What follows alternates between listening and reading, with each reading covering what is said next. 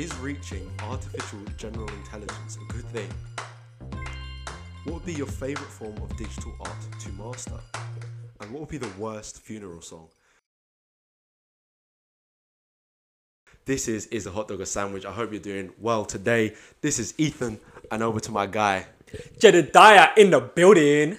How are you doing today? Bro, I'm fantastic. We may be on the brink of war, and actually by the time this comes out, we could have already been in it. But overall, other than, the impending doom, I'm feeling pretty good. How are you? Other than the impending doom, all is good. It's there is a uncomfortable comfort in being a Western country very far away from the front lines. Yeah. But we have some other things to talk about today. It's true. It's not a great note as the first thing to talk about is potential war. We're reflecting on the reality in which we exist, unfortunately. Yeah. But hopefully one of our leaders will get ousted before anything kicks off. Hopefully. General intelligence. So artificial general intelligence is more than just AI, as people know it. Artificial general intelligence is deemed to be the point at which artificial intelligence, essentially robots can think and act as humans and learn in a way that humans can. And I think this is really interesting, and there's a load of really interesting work going on right now. There's a podcast I've been listening to called Deep Mind, that talked about the different ways in which artificial intelligence is being used for like ecology. So out in, I think it was Tanzania, they're using it to map and document different animals. They have like heat map sensors all over. Like I think they have like thousands. Wow. And they take, I think in a day, about 100,000 photos. And imagine as a human being, going through 100,000 photos a day for a whole year. It's not. Yeah, I think they needed something like 20 to 30 people to do this, and they started crowdsourcing. So made this decision to bring in some artificial intelligence, which still needs some refinement, but is allowing them to document animals in a way that they've never been able to do before. Yeah, that is where I think AI is really shining. It can almost automate. We can use it to automate processes that before were deemed unsurmountable. Like when you look at, I watch some videos sometimes by YouTubers who build programs who evolve. They'll build like a robot within a program, a program within the program that like will get faster through generations, and they can do it 1 million times in like 2 minutes. And it's like, that's something we could never do. But an AI can just run through it and keep going. As long as it knows what it's doing, it's just flying. And those kinds of things will speed up healthcare, education, things like transport. It will fundamentally change any civilization that is able to utilize it. It will fundamentally change them, hopefully for the good. Healthcare in such a massive way. Another from DeepMind, again, fantastic podcast. Go and listen to it if you like that kind of stuff. You're interested in AI. They spoke to someone who they developed a piece of software that could predict the sequence from like looking at a sequence of like a DNA sequence an amino acid sequence, the shape and fold of a protein. And this is really important because any receptor in your body is a result of these protein folding. And if you can predict the folding, you can also predict what fits in there. Therefore you can design drugs to work on particular folding. And that is like a massive step. Yeah, for like computational chemistry, it was always like accurate to maybe like 50 to 70%, which as we all know is not good enough. You wouldn't want a drug that is 50 to 70% effective unless it's like your last line. So yeah, I think when it comes to general intelligence, that is where you're like, oh, now it's going to act like a human. Yeah. And as we can see, as we started off the podcast, can we really trust humans to act in a way? And a machine will arguably be so much more ruthless. What you go for there? A machine will arguably be so much more ruthless than we could ever be. You know what? On that last point, I don't necessarily agree. I feel like the AI will be able to find the solution that isn't just murdering people or killing people. There's a show that I adore. It's my favorite show of all time, called Love, Death and Robots. Yes. And in one of the episodes, it's not AI, but it's yogurt gains sentience and becomes super clever and takes over Ohio and then takes over the world because it knows the way to fix the economy and to fix conflict and things like that because it's smarter than people. it also was smart enough to give people the system to make them lose power, so they had to give power over to the yogurt. And I feel like if we get to the point where AI is so clever and can do all those calculations and work out things that we can't even begin to think that we can run through in 100 years, like going through 100,000 photos in a day, let's times that by a billion, which is, not even close to the potential that AI could potentially have. We could be looking at the AI discovering ways to deal with issues, discovering the friction points that we might not even realize are under the surface that could fix things. And equally, where you have systems that we've seen like AI, the problems with AI having like bias and predisposed bias. So whatever piece of AI reaches this general intelligence has to be designed in a way that it can't develop these natural biases that we've seen in machines over and over again. Because like you say, it could be like, I want to be a nice machine. I want to look after everyone. I want to help people, and I want to, through taking away their power, make them even greater. Yeah. But then also they could be like, I just want to take away their power and control them. But I think it's really interesting to see where it will go and what happens when we experience the first piece of AGI. Yeah. Will people respond warmly, welcomely? Is something that people is non-human. People are scared, man. Yeah. People are scared. Like, I think films like The Matrix, iRobot, Terminator, they have got people running for their heels. People are so scared. And I get it. I can get why, but I'm going to embrace it with open arms. I think AI could be the best of what we're able to create. Would you put a limit on the number of machines that can have this artificial general intelligence? No, I wouldn't. I think...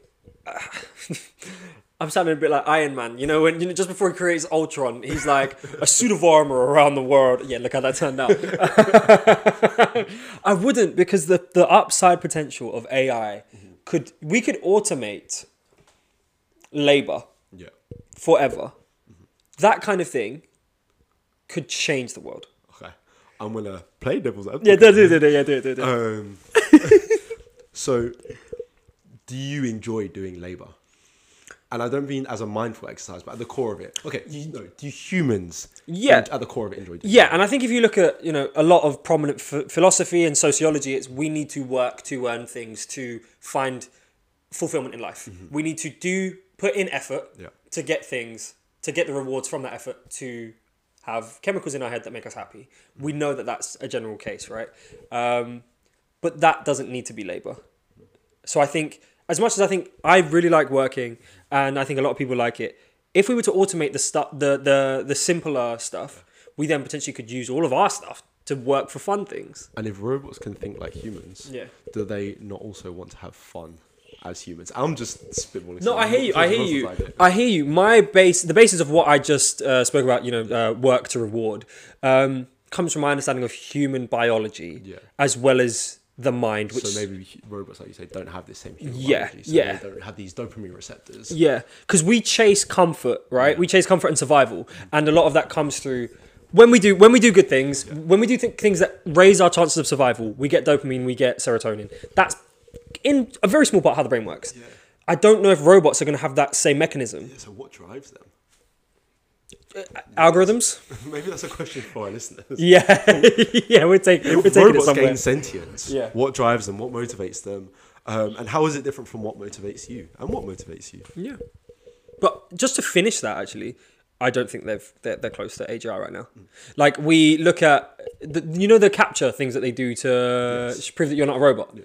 I know there are AI, there is forms of intelligence that can do those things, but nowhere near to the point where I think the general public are panicking about it. Oh, yeah. And to the point where we can manipulate it and manufacture it in masses. No, not at all. So we're not close. Even stuff like this technology I was talking about, the ecology technology, it requires thousands and thousands of images to be fed in. And one of the issues that they encountered was people in this group love to look at lions. And to the extent where they were falsely naming things they weren't lions. It was like a warthog, and they named it a lion, which meant the computer then picked this up as a lion. And the sheer amount of data that robots need just to be able to recognize images of animals, again, I agree. I think we are so far away because before that, well, on top of that, you've got stuff like being able to speak like a normal human being, and there is such nuance in language and various languages, down to like the fine tones of a language, that there is a vast amount of work to be done. But it's getting there. Yeah, and we come to philosophy and things like that, and understanding topics that are really difficult to put into data, that are really difficult to capture at a quantitative measure, at a quantitative scale.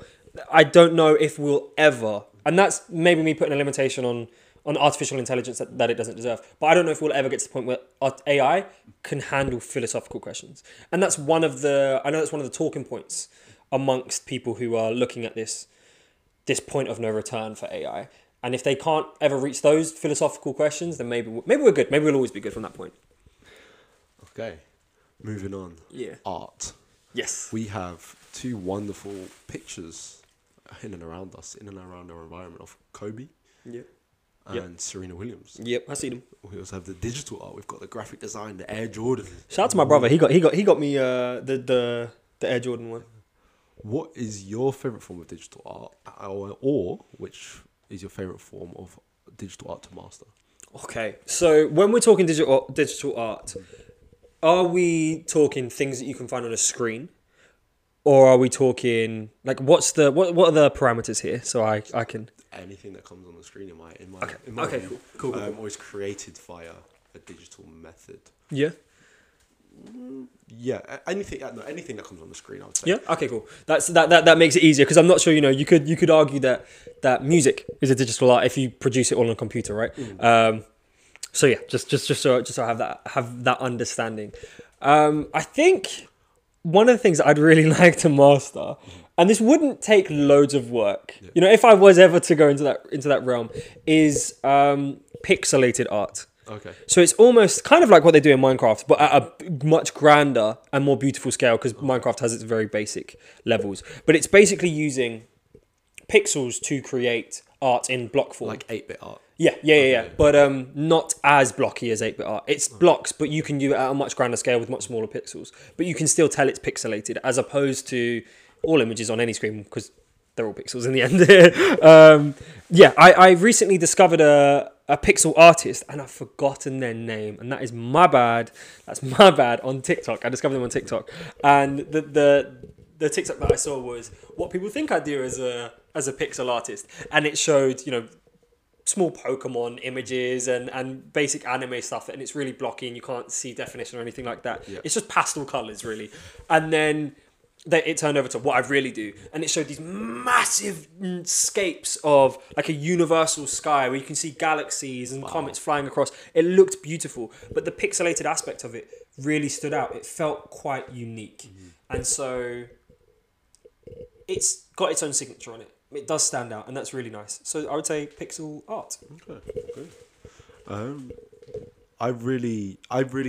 I fell in love with video games, and when I fell in love with video games, this was a Super Nintendo, which I think had just kind of gone a little bit further than 8-bit, and you had like Street Fighter, and it was all again like blocky and clearly defined edges, and you would see straight lines met with perpendicular lines as opposed to curves, which we now kind of see in today's games. And there is something brilliant about the format of that, as well as the format of music that accompanies it. 8-bit art, and I'm talking more specifically about 8-bit art, often has 8-bit music, which is kind of like slightly kind of janky and tonal when it's like has kind of it's almost scuffed in a way. But there's something I really enjoy about listening to that. First of all, 8-bit in itself is a whole aesthetic, and I don't just mean a visual aesthetic, but like an audio aesthetic as well, that sends me to a place when I didn't even exist. It's very reminiscent of the 80s and early 90s and Game Boy. I remember a lot of Game Boy games. They were that, and there's an innocence and a simplicity in that form that I find beautiful. I find it stunning and needs to be utilized more. Things are too complex nowadays. Especially like some artwork I see is really complex. There's so much going on, but actually, this is what I mean. Just to give an example. It's kind of dark. But this artist was losing his wife to an illness. And because of the health restrictions in that country, his wife couldn't get the treatment she needed, and so she sadly passed away. Yeah. And to commemorate her, and the inspiration of this, Okay. he laid down 175 pounds of candy in this museum, Wow.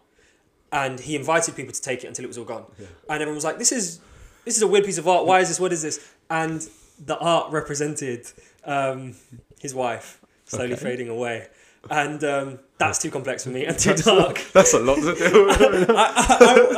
I want an artwork where it's light colours. Simple and fun. Yeah, exactly. And, yeah. Makes me as lovely smile. as your shirt is in terms of colours. Yeah. Thank Okay, you. I'm with you. So That really went my somewhere. favourite form of art, period, and digital art, is photography. It's very simple. It's very basic when it comes to the digital art world. But Yep. it is also, whilst being simple and sweet and easy to do, it's easy to start. It's Yeah. got a low skill ceiling. You can be a photographer as long as you have something that can take pictures in any form. And I encourage everyone to do that. But to become an incredibly good photographer, you have to develop an eye.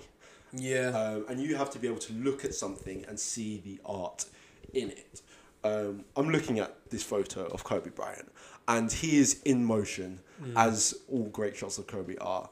He is running over the free throw markers, and he's attacking. You can see it in his body shape. You can see it in his vision. He is going in a direction. Focus. Yeah, and it makes me want to look at the wall that he's looking at. Yeah. Because I want to see what Yeah. he's going to. Yeah.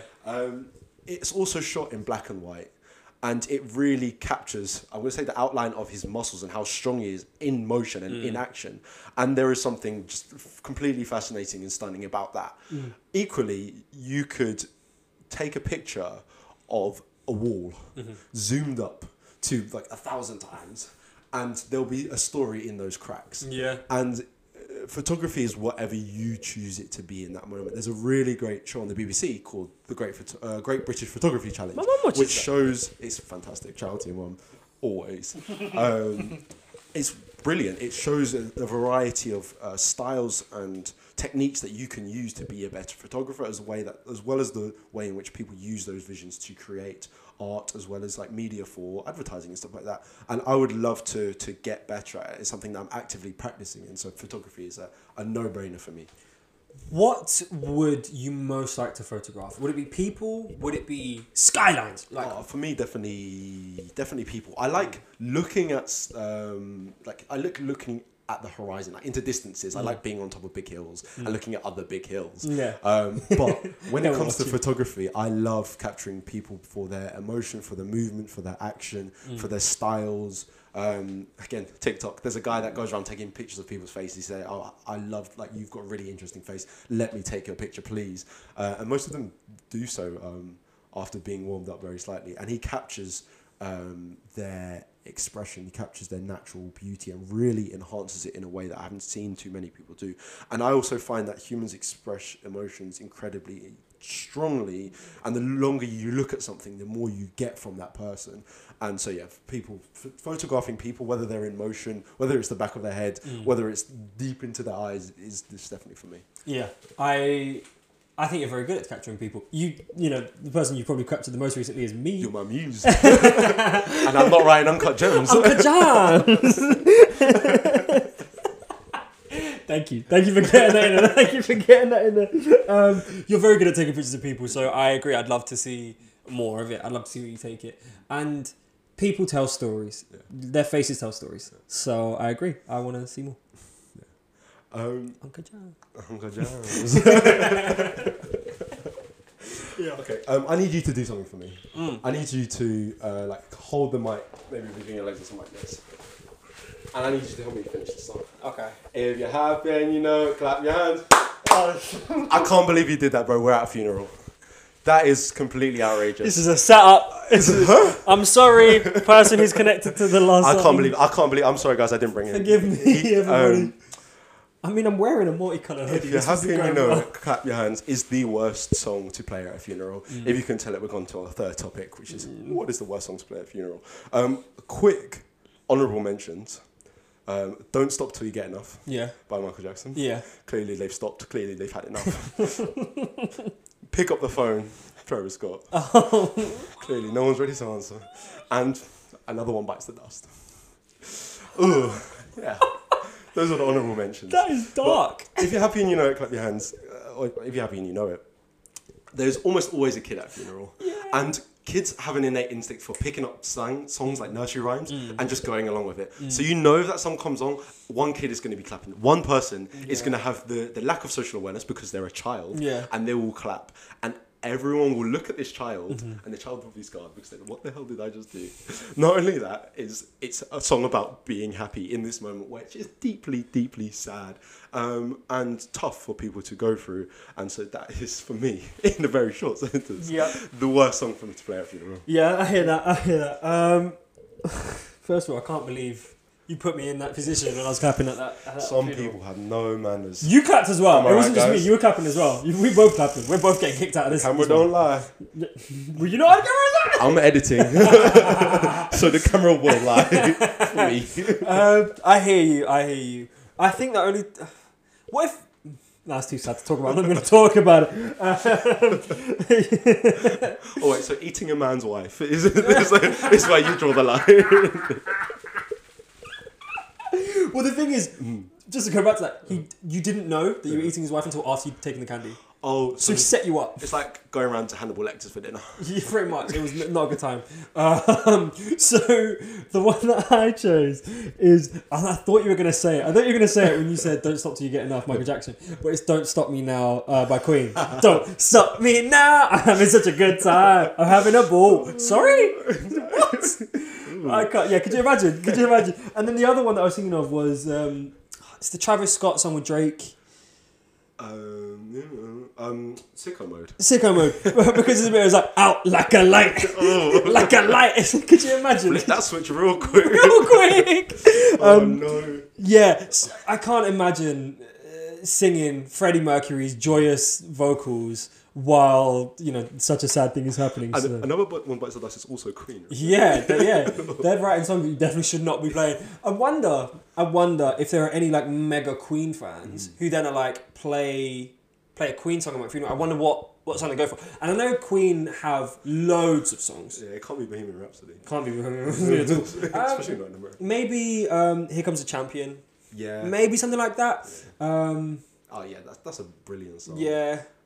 Especially if you have like that moment with a person where it's a great montage song. Yes, yeah, and that's true. photographs like in the reception, or I don't know what they call the post. Wake. The wake, yeah. Could be really nice. Yes.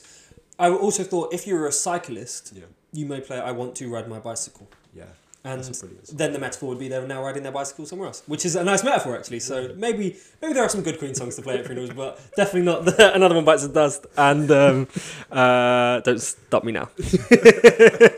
Quite a morbid way to finish. We started in a morbid way and we finished in a morbid way. That's amore. I guess we're just a snapshot of what's going on in the world right now. Yeah, we are a mirror. Is there any positive news that we should share with our audience? Yeah, you're amazing. Thank you. You're and it's amazing. my birthday soon. It is your birthday. After this will be out and it'll already have been your birthday. Yeah. So guys, send in your belated birthday wishes to the man himself. There was something else, but I've completely forgotten it. So yeah, it's your birthday soon. Good, happy birthday. All good things come to those who wait. We are going to do a all-star battle episode. Any fictional character. No. Non-superhero. No, just, any character. Any character. Anything. Any living thing. Living? Any living... Any... Anything that has ever lived or has been written and created to live. Fictional, non-fictional, doesn't matter. Yeah. We're thinking battles. Yeah. I'm thinking stuff like Han Solo versus Poe Dameron in Star Wars. Very similar characters. Other people who are really, really interesting, who we've never seen in battles together but might be interesting. So are we pitting the people against each other? Yes, and the rule is... It's not my guy versus your guy. No. It's going to be... Well, if we get some people, vote in, let us know. What battles do you want to hear and see? The rules are... The people... Just so people have a good understanding, these two people appear in the middle of an American football field. Cool. They appear in the middle of the American football field. They're 50 yards apart from each other. So let's say they're both at each 25-yard line, right? Standing in the centre of this football field. This football field is in a vacuum. There's nothing else. There is nothing else around it. A vacuum that's got air in it. Yeah, of course. Yeah. And they can't summon Yes. a team or their friends unless that is directly within their power range. Okay. You know, so Thor can summon Mjolnir, Yeah. but like he can't just call the Avengers. So Harry Potter versus Thor, because they can both summon their tools. That's what I was thinking. Yeah. So something along those lines. They immediately, when they see each other, decide that the other person is hostile, and they would deal with them the way that they would deal with them as their character. So if it's a person who naturally would tranquilize someone, then that's what they're going for. But if it's somebody who would naturally, first instinct, get them and take the light out, then that's what they would do. Out like a light. Out like a light. So please send in your suggestions. We want to know, what is your superhero showdown? They don't necessarily have to be superheroes, but what is your showdown? We want to hear it. Yes. Funny ones will get chosen first. Send them to at is a hot dog a pod on Instagram, at is a hot dog a sandwich on Facebook, at it is a hot dog a pod on TikTok. Yes, sir. And at is a hot dog a pod on our YouTube. Any final words? I'm very excited for these, and it will be a much more upbeat and exciting episode than talk about funeral songs. It's been a blessing, though, brother. Yes, as always. Have a fantastic day, week, life, year, wherever you are. Peace from me. Bye.